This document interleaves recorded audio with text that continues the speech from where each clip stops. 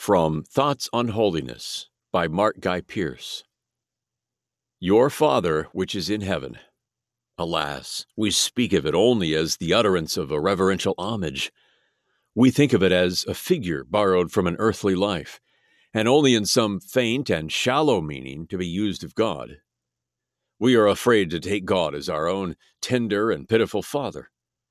He is a schoolmaster, or almost further off than that, and knowing less about us, an inspector who knows nothing of us except through our lessons. His eyes are not on the scholar, but on the book, and all alike must come up to the standard. Now open the ears of the heart, timid child of God. Let it go sinking right down into the innermost depths of the soul. Here is the starting point of holiness, in the love and patience and pity of our Heavenly Father. We have not to learn to be holy as a hard lesson at school, that we may make God think well of us. We are to learn it at home with the Father to help us. God loves you not because you are clever, not because you are good, but because He is your Father. The cross of Christ does not make God love us. It is the outcome and measure of His love to us. He loves all His children, the clumsiest, the dullest, the worst of His children. His love lies at the back of everything, and we must get upon that as a solid foundation of our religious life, not growing up into that, but growing up out of it. We must begin there, or our beginning will come to nothing. Do take hold of this mightily. We must go out of ourselves for any hope or any strength or any confidence. And what hope, what strength, what confidence may be ours now that we begin here, your Father which is in heaven?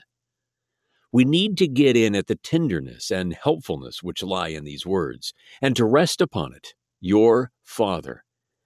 Speak them over to yourself until something of that wonderful truth is felt by us.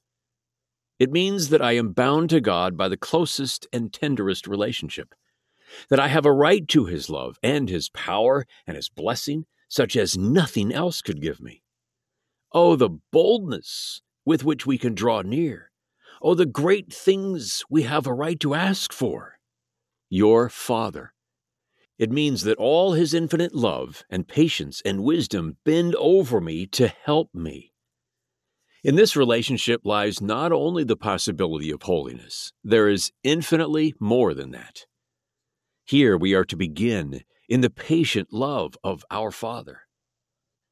Think how He knows us apart and by ourselves, in all our peculiarities and in all our weaknesses and difficulties. The Master judges by the result, but our Father judges by the effort. Failure does not always mean fault. He knows how much things cost and weighs them where others only measure. Your Father. Think how great store His love sets by the poor beginnings of the little ones, clumsy and unmeaning as they may be to others. All this lies in the blessed relationship and infinitely more. Do not fear to take it all as your own. From Thoughts on Holiness by Mark Guy Pearce. What is so beautifully said in the knowledge of God's fatherliness as the starting point of holiness is no less true of prayer.